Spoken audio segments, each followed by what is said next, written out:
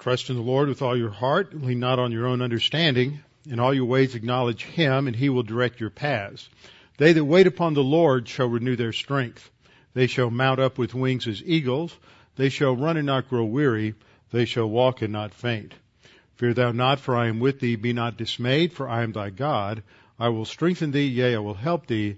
Yea, I will uphold thee with the right hand of my righteousness. Be anxious for nothing, but in everything by prayer and supplication with thanksgiving. Let your requests be made known unto God, and the peace of God, which surpasses all comprehension, shall defend your hearts and minds in Christ Jesus. Thou wilt keep him in perfect peace, whose mind is stayed on thee, because he trusteth in thee.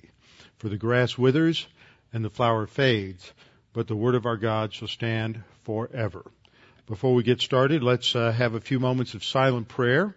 This will give you the opportunity to make sure you're in fellowship and ready to study the Word under the teaching ministry of God the Holy Spirit, and then I will open in prayer. Let's pray.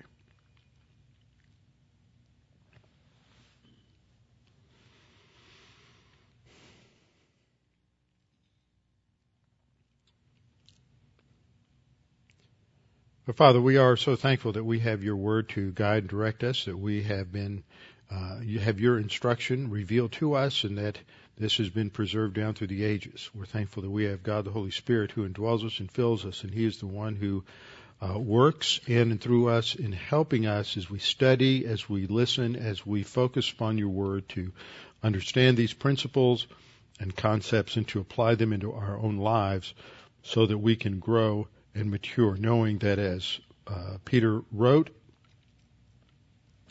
that we are to desire the sincere milk of the Word that we may grow thereby.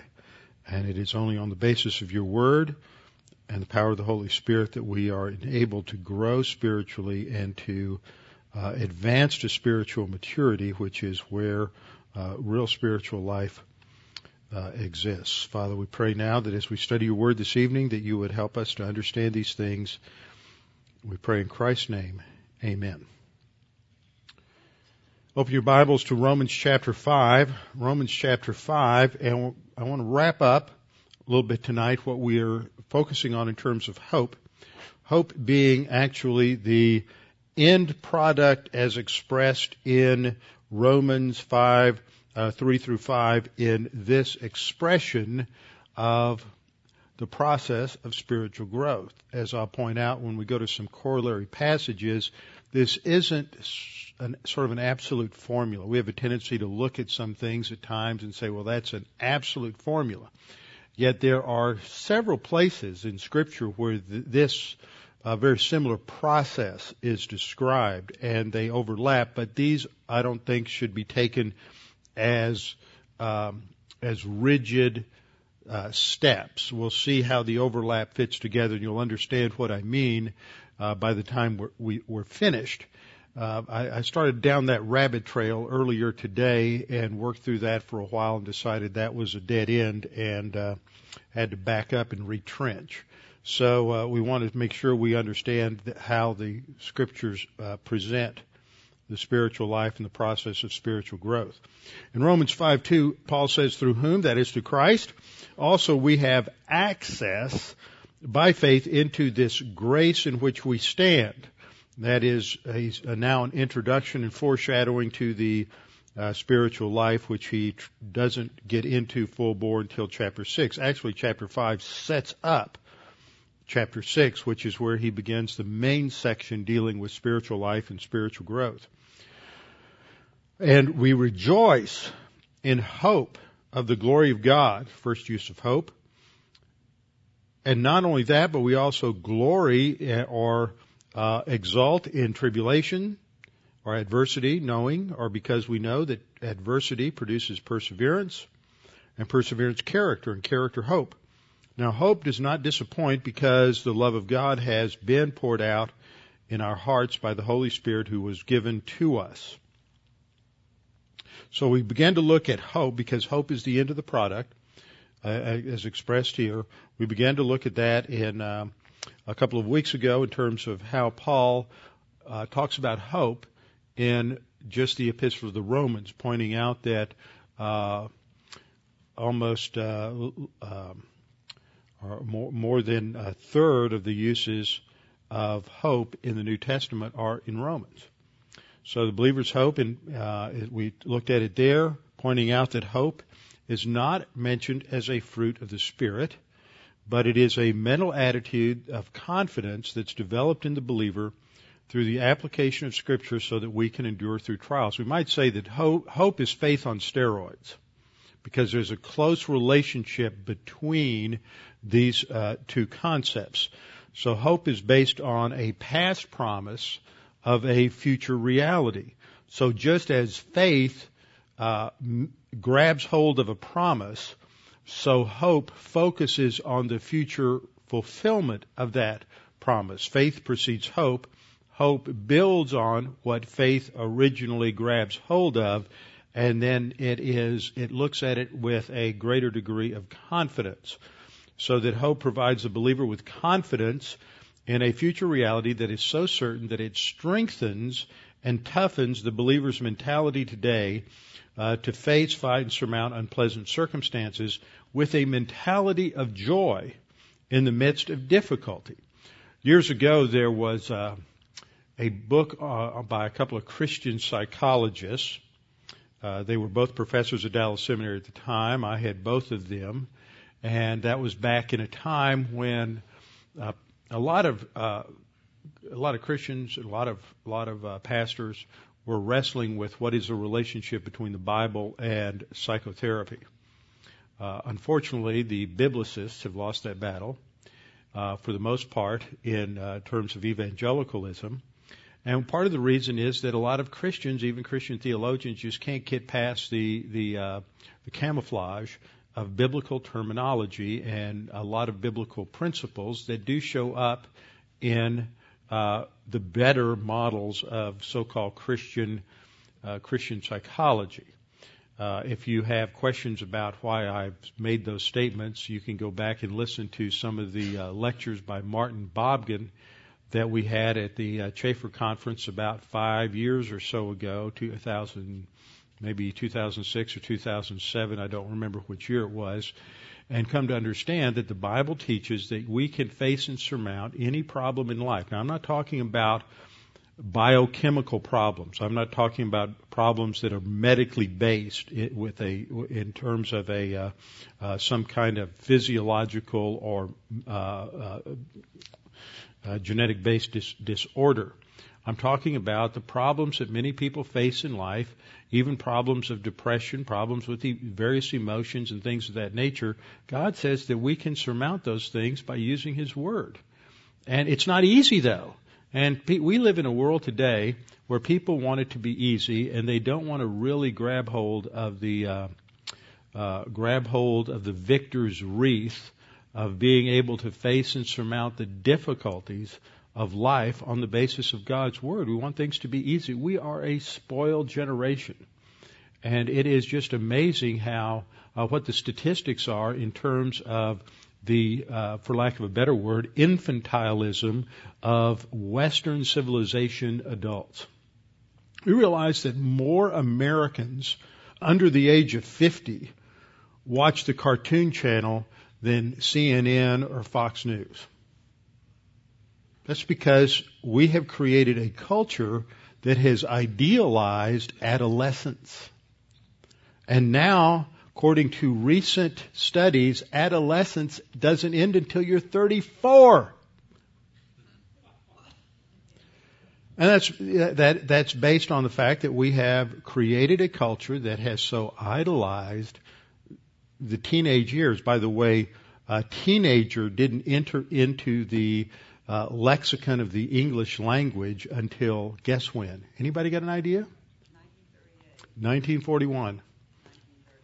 Well, the book I read this morning said 41. Okay, somewhere in there. 1940, roughly, the beginning of World War II. Before then, you went from being a child, and then somewhere around puberty, you became an adult with all of the responsibilities that went along with that. And you never went through this period of adolescence. Now you go through adolescence and teenage years, and starts with puberty at about 11 or 12, and goes until you're 34. And so people want to the teenage fashion sets the standard, sets the pattern for adults. And so adults that are that want to talk like teenagers, talk like children, act like children, they don't want to assume the responsibilities. And yet what Paul outlines for Scripture, what Paul outlines for the spiritual life, and what the other writers of Scripture do as well, is that life begins when you become an adult. Life doesn't begin when you become a teenager. Life begins when you become an adult and can handle the responsibilities of adulthood. And part of the responsibilities of adulthood is learning how to face the realities and the difficulties and the adversities of life and utilize the tools that God has given us to face and surmount those difficulties.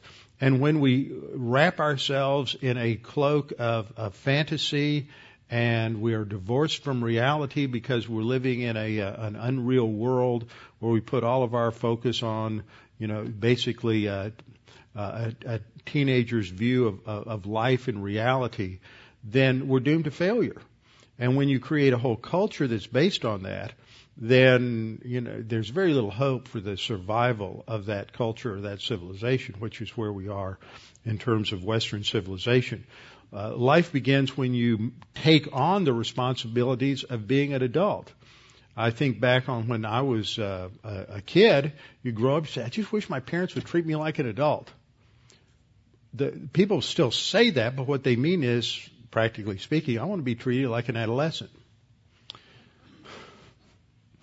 But we need to learn what it means to be an adult, and being an adult means to face life with the principles that face the world, face the situations in the world in terms of reality, not in terms of some utopian dream, not in terms of some adolescent fantasy, not trying to recapture something we think we missed when we were 15, 16, 17, 18 years of age. It's amazing how many people, when they hit certain stages in life, and for some it's 40, for others it's 60, for others it's 70, and they start trying to act out on missed opportunities to fulfill adolescent fantasies when they were young.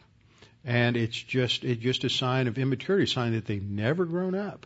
They're just caught in a teenage trap. How horrible. Anyway, Scripture's clear that we have to develop this sort of mental attitude in hope. It's based on a confidence, based on a future reality. One of the things I did as I was looking at this and sort of wrestling with some different ideas based on, I don't need to go into all of that, but just based on some stuff that I had run across, is dealing with the whole issue of virtue, because what we're talking about here are all virtues. And a virtue is a moral excellence. It's a character quality. And down through the ages in extra-biblical literature from Aristotle and his Nicomachean Ethics, and he basically reflected Plato before him, who reflected Sophocles, and on up into the Middle Ages, different philosophers have defined and categorized virtues in different ways. And some people have different virtues. In the Middle Ages, they took the four classic virtues and they added three Christian virtues of faith, hope, and love to them. But then you have other people who talk about the virtue of hard work. Well, wait a minute, that's not part of the classic four. And how do you distinguish that a moral quality or a character quality from a virtue? It gets really nebulous and confusing. And the Bible doesn't classify it that way. In fact, we look at various lists, which is part of what we're doing this evening. We look at various lists, like the one we'll look at the conclusion tonight in 2 Peter chapter 1. Virtue is just listed as part, arete, the Greek word, is just listed as part of these moral qualities. It's not set apart as a distinct quality. That comes out of Greek philosophy, but that's not how the Bible looks at this. The Bible instead looks at a range of behaviors that may be necessary for developing moral excellence, but even moral excellence is included within that process of spiritual maturation and character development. So anyway, I was looking at some things this last couple of days, and one of the things I discovered was that within the field of ethics, now I'm not talking about the biblical study of ethics. Some of this may have to do with Christian philosophers dealing with developing different elements of ethics and standards and how to teach ethics and inculcate ethics into people. And there's about 3 schools of thought. Only 2 of them concern us this evening. One is a school of thought that the way you teach ethics is you teach the list of don't do this and don't do that. That has been viewed as a failure by some contemporary ethicists.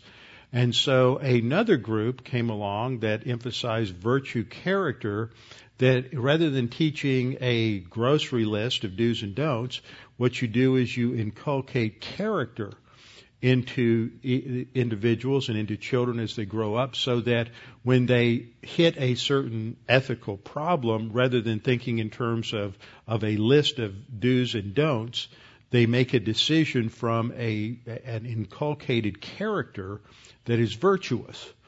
And there's a lot of value in looking at that. But one of the elements that they've stumbled across, because remember, all empirical knowledge always has some element of truth to it and some element of falsehood to it, because man, being finite in his knowledge, is always coming to know more and more things. And so they're going to get certain things right and certain things wrong.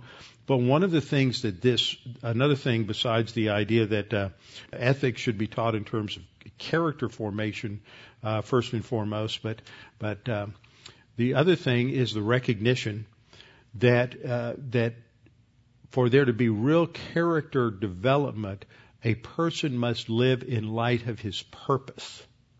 And so there's a teleology that is part of this virtue character type of ethics, that they have to understand where they're going and make decisions today in light of a long-term reference point. Well, that's not any different from what the Bible teaches in terms of the fact that as we mature, we come to understand the confidence, the hope, that future reality that God has for us, and we begin to learn to live today and make decisions today in light of our destiny, in light of where God is taking us in His plan, which isn't just limited to here and now on this planet, but in terms of our future destiny to rule and reign with the Lord Jesus Christ when He returns in the millennial kingdom. And so they've discovered that, and as I like to say, a blind hog finds an acorn every now and then. And so they have there's an element of truth there. I just thought that was interesting that has developed in recent years in terms of ethics. So this is what we're looking at here in this third point, this third summary, is that hope provides the believer with the confidence of a future reality that becomes so certain in our thinking that it impacts how we face and fight and surmount challenges today. Second thing we did was we went beyond Romans to Paul's use of the word hope in other epistles, and discovered that, yes, indeed, he says basically the same thing that he does in Romans. And then I still had a couple of passages I wanted to look at when we finished last time, and I want to look at those today. These are from the non-Pauline writings in the New Testament. And remember, Hebrews and 1st and 2nd Peter, James, and Jude, those are, with the exception of Jude, those are the books we're going to be looking at in terms of non-Pauline writings this evening. Those were all written to primarily Jewish Christian audiences. So these, in the early church, more than half of the Christians, especially in the earlier you go, the greater the percentage of Jews there were, but even throughout Asia Minor and other areas, because the modus operandi of the apostles was to go to the synagogue first, and then from there, those who became converts, those who trusted in Jesus as the Messiah, established other churches. So these were written to primarily Jewish Christian audiences. Now, hope is used in about 4 passages in Hebrews. Hebrews 3, Hebrews 6, Hebrews 7, and Hebrews 10. And it has the same idea of a confident expectation, a future that is so certain that it impacts present reality. For example, in Hebrews 3, verse 6, and you might want to turn with me because I'll make a couple of references to context as we look at each of these verses, just so we make sure we understand what they're saying and not just pulling the verse out of context.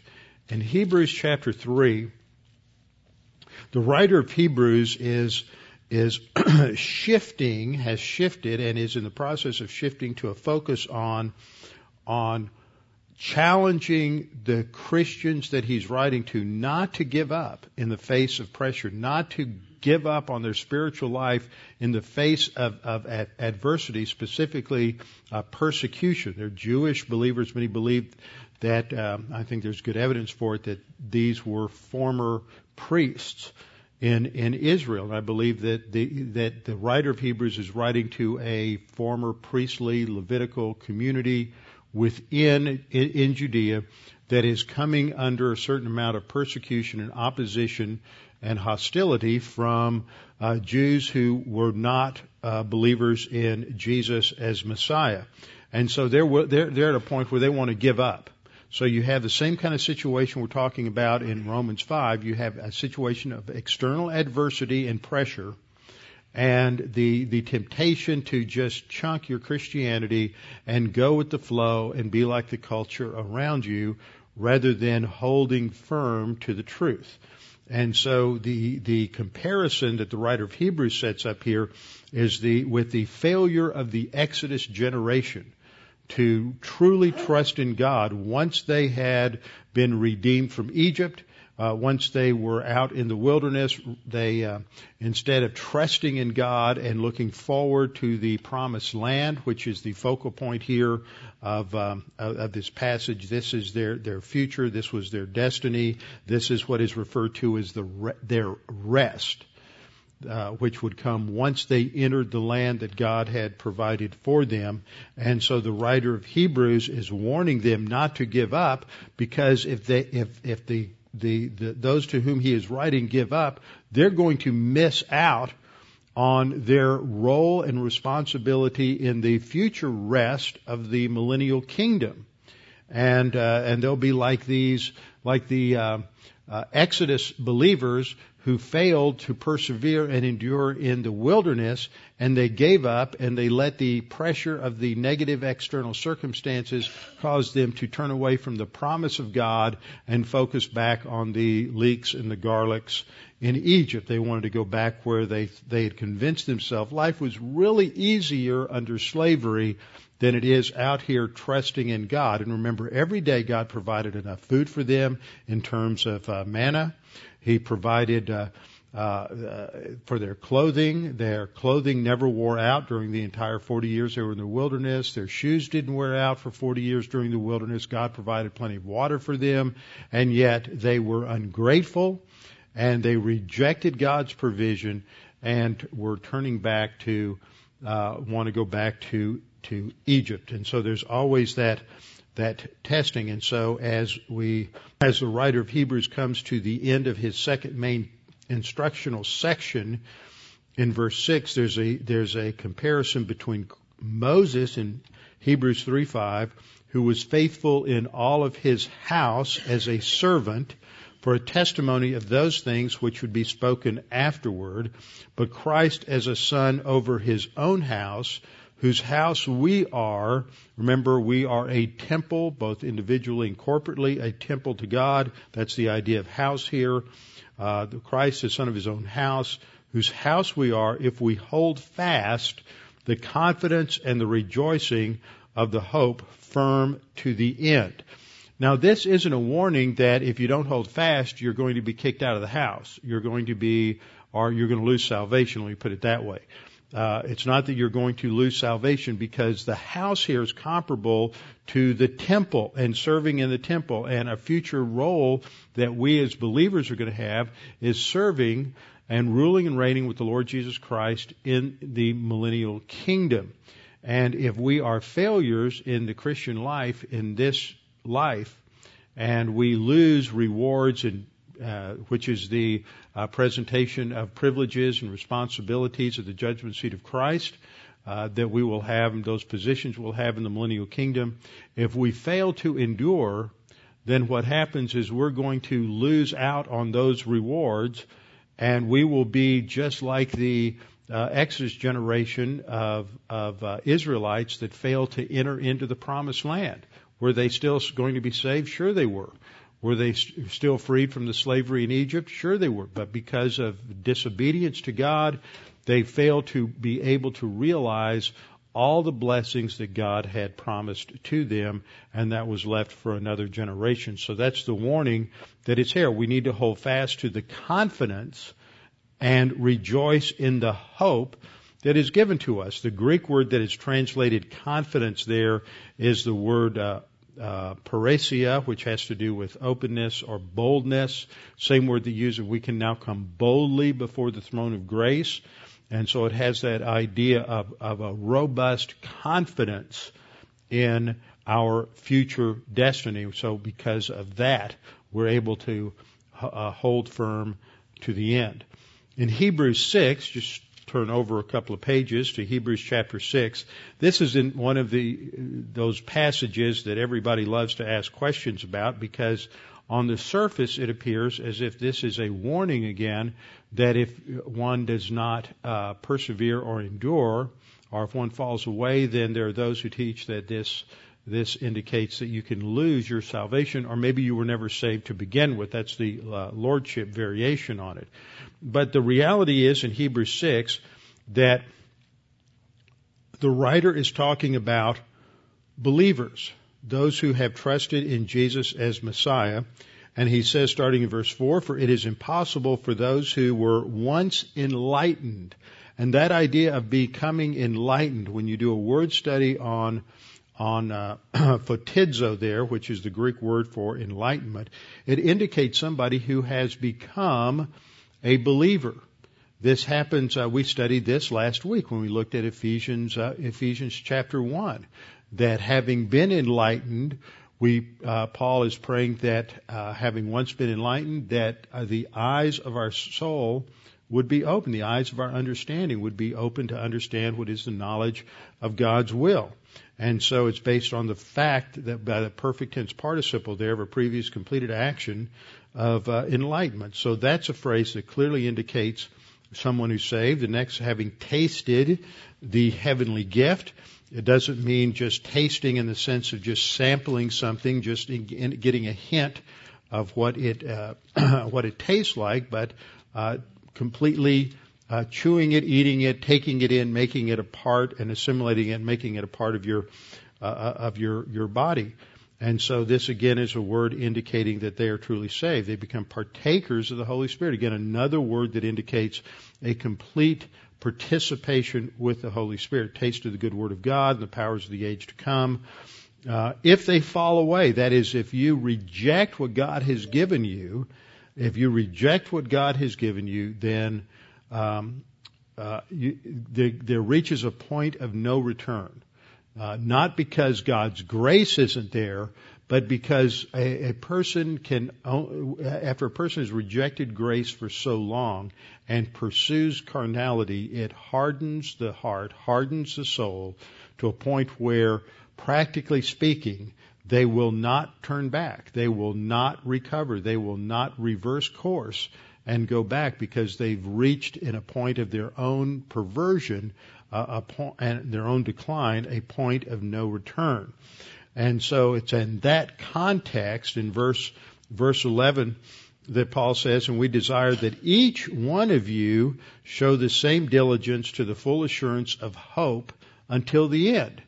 Don't be overcome by negative circumstances. Don't let yourself give in to thoughts that are basically generated by self-absorption and self-pity. Then those are always generated by a false view of reality. They're based on false expectations. A lot of people just have wrong expectations about life. They think life is going to be wonderful.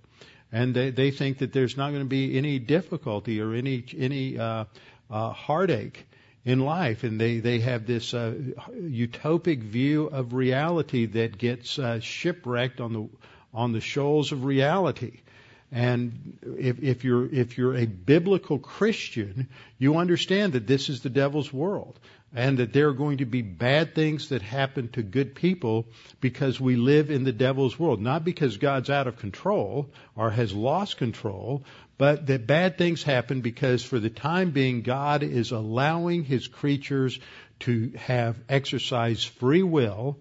And in the exercise of free will, they're going to make bad decisions, and they're going to experience the consequences of those bad decisions. And sometimes those consequences pile up, one bad consequence upon another, until you create just a systemic mess.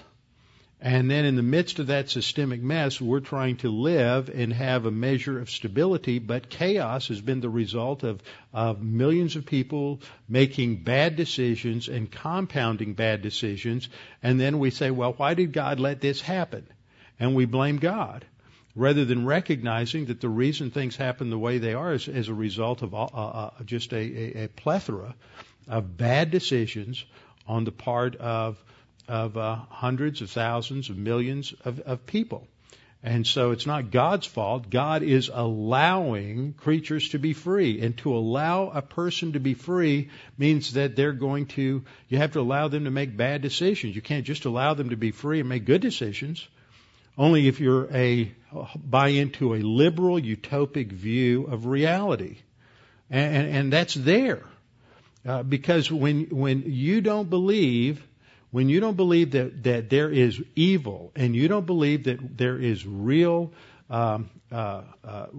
evil and real depravity in the world, and you have a somewhat utopic view that reality can be improved upon and perfected, then what happens is that you're not going to make plans that take into account for the real horrors that occur in history, horrors that have occurred. Sometimes they're natural disasters. Sometimes they're disasters caused by evil human beings, disasters such as the Holocaust, disasters such as Pearl Harbor, disasters such as 9/11. And the only way you can explain that is because God has given man freedom. And freedom means that God's not going to step in and say, okay, you made that bad decision. I'm not going to let anything bad, no bad consequences from that. If you're going to allow people to experience the benefits of success from good decisions, you've got to allow them to experience just the opposite, or it's not freedom. And so the corollary of freedom is that people are going to make bad decisions, and they're going to experience the consequences of that. And so when we face that from the vantage point of God's Word, we have reality. And we can understand that God is still in control, and that the end game is going to be good. That's why Paul says in Romans 8:28, and we know that all things work together for good. God works them together for good. It doesn't say that all things are good, but that God in His sovereignty is going to bring His plan together at the end. And when we are in heaven and we have that eternal perspective, we're going to look at what happened and we're going to say, that was good. That was right. It couldn't have been and shouldn't have been any other way, because when it all comes together, this is what brings about the glorification of God and the vindication of God's character and His plan in the angelic conflict. So, in Hebrews 6:11, the writer of Hebrews is saying, we desire that each one of you show the same diligence to the full assurance of hope until the end. Don't give up.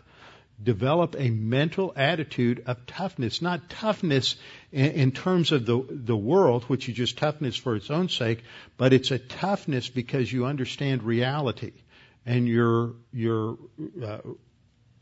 dependent upon God. And then another use in chapter 6 is down in verse 18.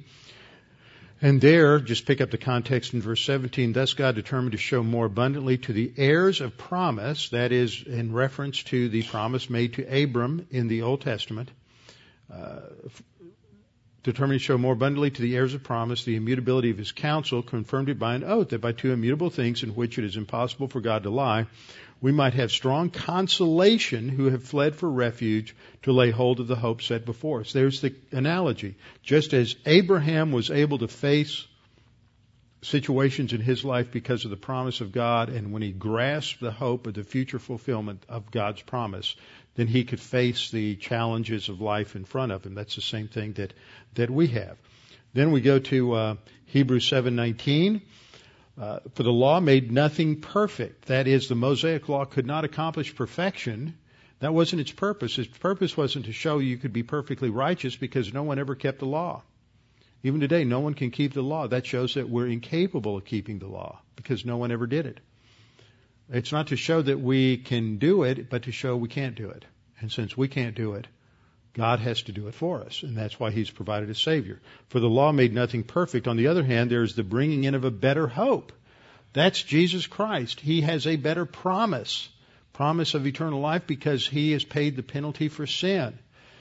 And so we have that confidence, that expectation of eternity with God, through which, that is, through that hope, that promise of eternal life through Jesus Christ, we draw near to God. And then Hebrews 10:23 says, let us hold fast the confession of our hope without wavering, for He who has promised is faithful. So the focal point is not on faith in faith. It's not on faith in the fact that it should all just work out good. It's not faith in some abstract principle. It is faith in the one who promised. It's not even faith in the promise, because what makes the promise valid, what makes it solid, what makes it something we can depend on, is the dependable character of God who is behind the promise. And so these verses give us a focal point on understanding faith. Now the next place where we see the word hope is in 1 Peter. And we have several passages in 1 Peter where he uses the word hope. 1 Peter 1:3. Blessed be the God and Father of our Lord Jesus Christ, who according to His abundant mercy has begotten us again to a living hope.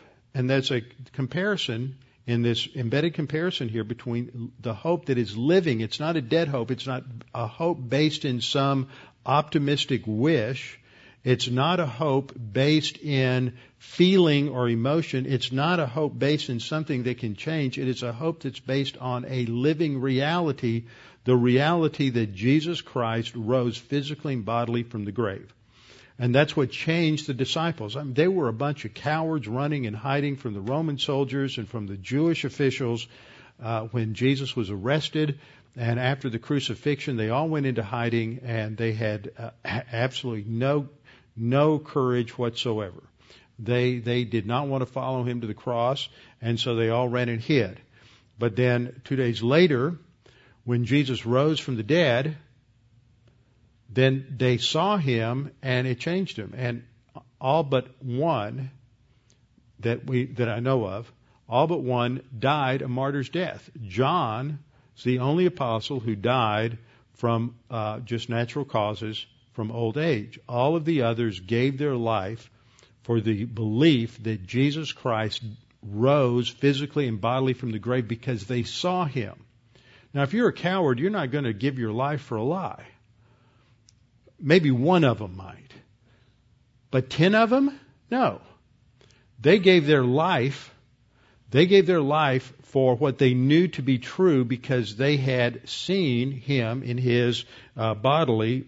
They saw the nail prints in His hands and the spear wound in His side, and knew that He had been raised from the dead. So it's a living hope, just as Jesus Christ is alive from the dead. And so this is a living, confident expectation that we will be raised from the dead, and just as Christ had victory over death, 1 Corinthians 15, we will have victory over death.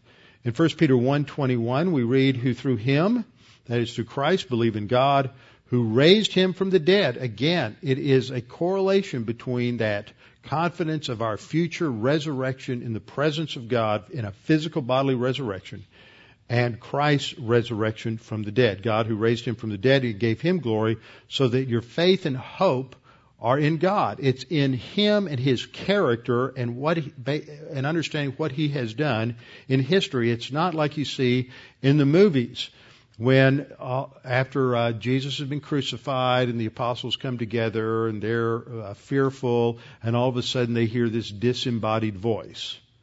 That's not how it was. It wasn't something in their head. It wasn't a psychological resurrection. They didn't say, oh, well, like you hear at some funerals, well, they're always going to live because they live inside me.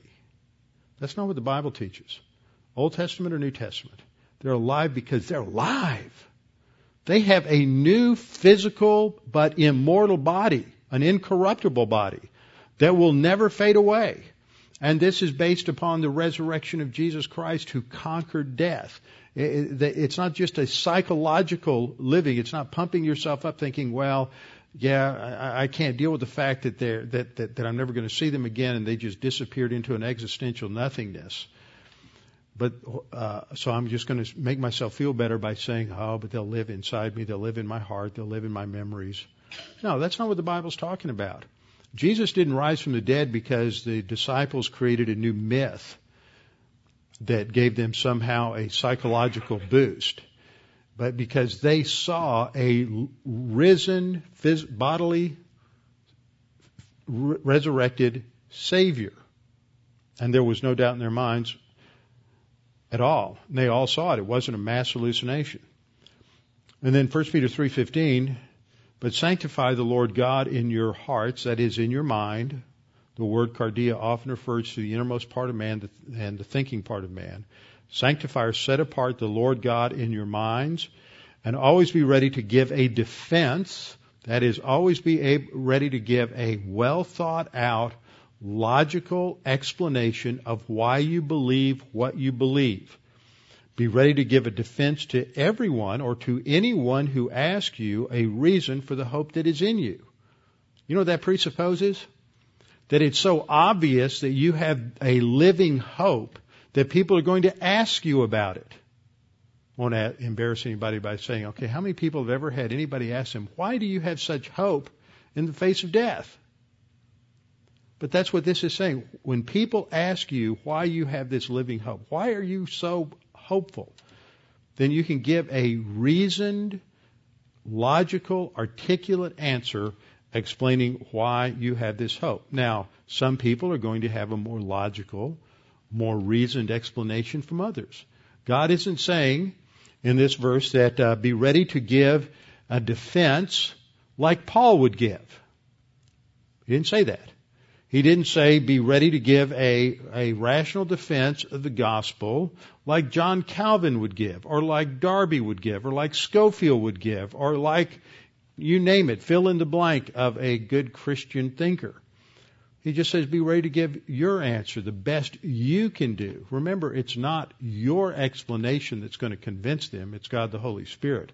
But we have a responsibility to give the best, most logical, most reasoned answer to why we have this living hope. So we're back in our passage in Romans 5:2. There's a progression here I want you to notice. We rejoice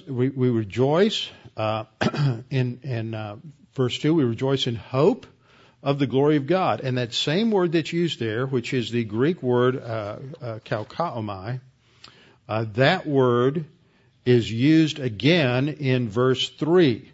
Usually most translations don't translate it with the same English word. Some will say we glory in hope in verse 2, and then we rejoice in adversities in verse 3, or they change that around, or they'll use another synonym, we boast.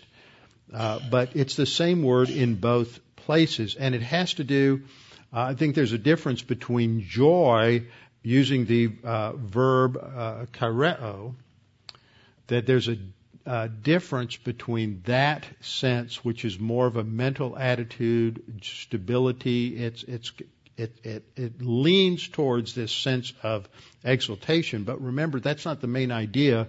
When Jesus said, "My joy I give you," just a couple hours later, he was alone in Gethsemane, and he was in emotional turmoil, Matthew tells us. And the pressure upon him to walk away from the cross was so great that he sweated drops of blood.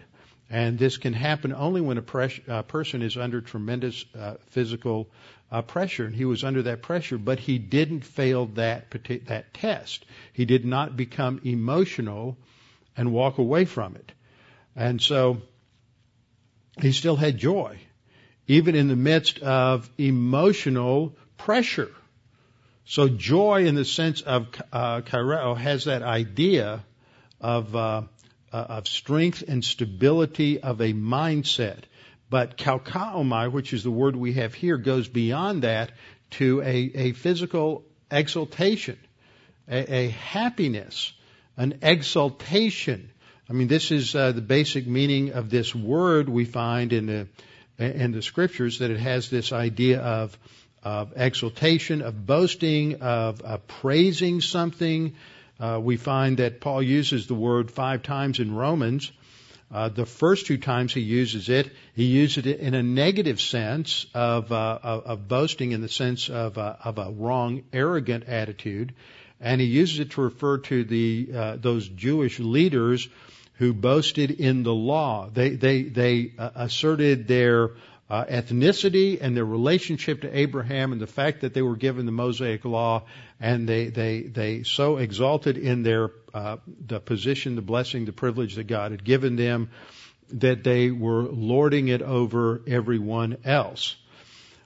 And so that was how Paul dealt with it, used boasting in a negative sense in, for example, Romans 2:17. But in Romans 5, he uses it 3 times. He uses it in 5:2, 5:3, and he uses it again a little later on down later in the passage. But in all these places here in Romans 5, he's talking about a positive sense in exulting in hope. We're so focused, and our thinking has been so transformed by the realization of our destiny that and it's not something you just make up. You truly exult when you hit hard times, when you hit opposition, when you come under that particular pressure. Paul uses the term in a couple of other passages. One place he quotes from the Old Testament twice, same verse, same statement, 1 Corinthians 1:31, and again in 2 Corinthians 10:17, where he summarizes an Old Testament passage. He says, "Let him who boasts, boast in the Lord." And this is sort of a summary of what Jeremiah states in Jeremiah 9:23 and 24. Quoting the Lord, he says, "Thus says the Lord, let not the wise man glory in his wisdom, let not the mighty man glory in his might, nor let the rich man glory in his riches. But let him who glories glory in this, that he understands and knows me, that I am the Lord, exercising loving kindness, judgment, and righteousness in the earth, for in these I delight." See, Paul just took all of that and summarized it as boasting in the Lord. And if you're going to boast, boast in the Lord, not in your own effort. Ephesians 2:9 says that we're saved by grace and not by works, lest any man should boast. That's a negative. It's not a focus on what we've accomplished, who we are, or what we have done. In Galatians 6:14, Paul says, "But God forbid that I should boast except in the cross of our Lord Jesus Christ." In 2 Corinthians chapter 12, he's dealing with the fact that he's got an unexpected and an unpleasant thorn in the flesh. And God brought that adversity, that thlipsis, into his life in order to keep him humble, to teach him not to be arrogant because of the blessings of revelation that God had given to Paul. So he says, I will boast rather in my weaknesses, that God's power may be manifested in my life. And so boasting in this sense is a positive exaltation. Now as we look at this verse, specifically verse 3, we see a progression here. We said not only that, but we also rejoice in adversities. That's the Greek word thlipsis, which really means pressure, is the idea there, some sort of negative external pressure. We rejoice in adversities because we know that adversity I got a typo there. Adversity produces endurance, and endurance character, and character confidence, or character produces hope. So we have a stair step progression to spiritual maturity. We hit adversity, and here Paul is looking at it as that which is a negative. Thlipsis is the noun. It comes from the verb thlibo, which means to crush, to press, to compress something, to squeeze something. And so it came to be applied to those situations when people are pressed or squeezed by negative external circumstances. And we all face those because we live in a fallen world. We live in a world where every day we wake up and we say, I'm going to do these 5 things today, and we get none of them done because of things that interfered. If it was an ideal world, we'd get all 5 things done within the first 30 minutes, and then we could just go down to the beach for the rest of the day.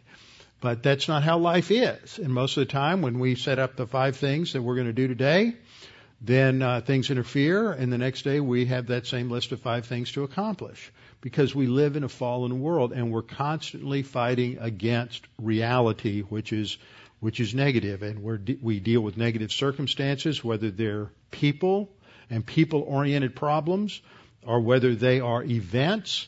And these events have a wide range of sources. They can be events that are generated by the weather. We've had droughts.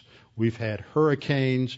We've had, I've got some good friends that live over in Birmingham, and they've had horrendous tornadoes in the last couple of years. Just unbelievable. Just in, I think it was in January, they were out of school for 9 days in Birmingham because of all the damage that was done by tornadoes. That doesn't get across too much in our local news. But weather events can cause all kinds of problems in people's lives. And so adversity can come from many different sources. Adversity can come from health. And we have a number of people in the congregation, people you know in your family, they're dealing with all kinds of health challenges and problems and difficulties. And this just, it seems to be an interference. We address it that way. So we complain and we gripe rather than saying, well, God's in control, so I need to figure out how this negative circumstance gives me the opportunity to exalt, because I know God's using this to produce spiritual growth and spiritual maturity. And so the word thlipsis has to do with that external pressure of adversity that comes. And it's closely related to another Greek word, stenochoria, which occurs a few times in Romans. And in Romans 8:35, it has the idea of narrowness. So here we have this word adversity, thlipsis, pressure, and then another word that relates to it is narrowness, where you just feel squeezed by the circumstances of life, whether it's people or events or whatever it might be. And then the next step is that it produces perseverance, or the best translation is endurance. The ability to hang in there. Hupomene means to abide under something. Not to escape it, but to stay in the circumstance, but have joy in the midst of the negative pressure. The third step is that it results in a tested or approved character. And this is the noun dokime. And dokime is an interesting word because this also shows up in a passage in 1 Corinthians chapter 3 dealing with the judgment seat of Christ to see whether we have approved character. That's when everything is burned up, and those who have gold, silver, and precious stones have approved character. Those who have everything burned up as wood, hay, and straw, well, they're not approved. There's no rewards. They're saved, yet it's through fire, the passage says. So we have tested and approved character. It's been evaluated and has passed the test. And this, in turn, increases our confidence in God. Now, the next passage that I want to look at that connects to this and has another similar but different series of events is in James 1. James says, "My brethren, count it all joy when you fall into various trials." Here he uses the word kara in the Greek, which is the word related to the verb kairo, meaning to be joyful. And it's not the same idea, but it's similar to the idea of kaukaomai. Kaukaomai is more of an emotional exaltation that goes with it, whereas kara indicates the solid mental attitude of stability and tranquility and peace and happiness, even in the midst of trials.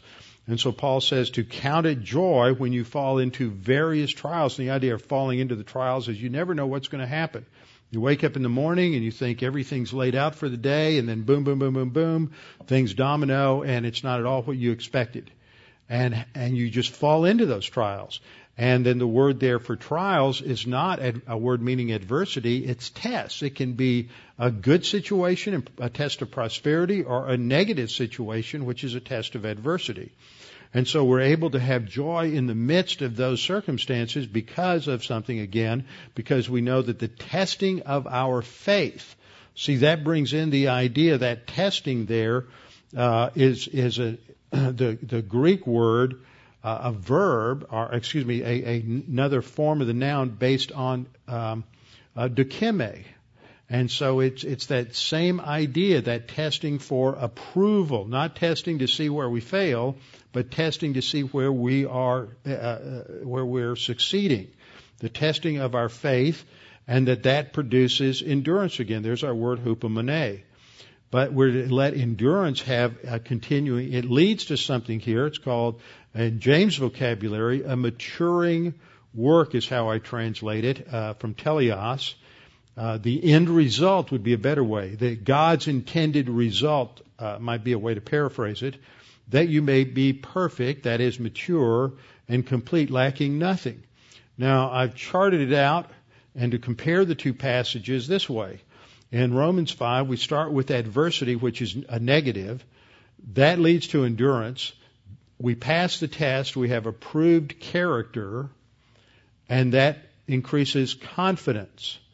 In James looks at it, a slightly different vantage point. We face tests, which can be good or bad, and that leads to a testing of the faith, dokimion, which when we pass it, it develops endurance. There's a point of contact in the chain of events in Romans 5, and that leads to what? It leads to God's end result, teleos, which is the maturation process that we have. And if you face it and you don't know what to do, God's revealed it to you in His Word, and so we need to just pray to God that He will reveal through His Word the wisdom that we need in order to handle whatever that adversity is. But we have to ask, James 1:6, in faith, trusting that God will give us the answer, believing His answer, and not be like the one who is double-minded. That's the idea of doubting. It's being of two minds. That's the person who said, well, I could do it the human viewpoint way, or I could do it the divine viewpoint way. I could go with psychology and go down and see my psychobabble counselor, or I could apply the promises of God's Word. I just don't know what to do. That's being double-minded. Let him ask in faith with no doubting, no double-minded, for he who doubts is like a wave of the sea driven and tossed by the wind. There's no stability there whatsoever. Next time we'll come back and look at the next passage, which is in 2 Peter chapter 1 and following, which gives us a different series of events. All of these are describing the same process, just from a slightly different vantage point, emphasizing different elements in our spiritual growth. But they're all based on learning to truly trust in God's Word, understanding that He's taking us through a process like a boot camp in preparing us for a future destiny to rule and reign with the Lord Jesus Christ. And it's now that we develop that character and the qualities that will be needed to function as leaders in that future environment.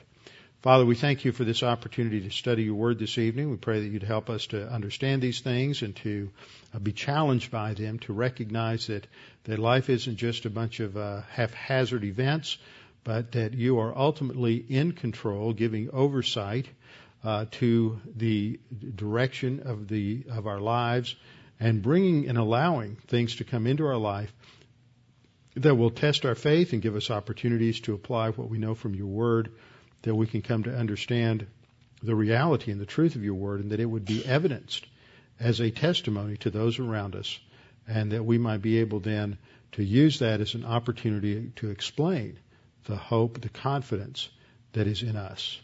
And we pray this in Christ's name. Amen.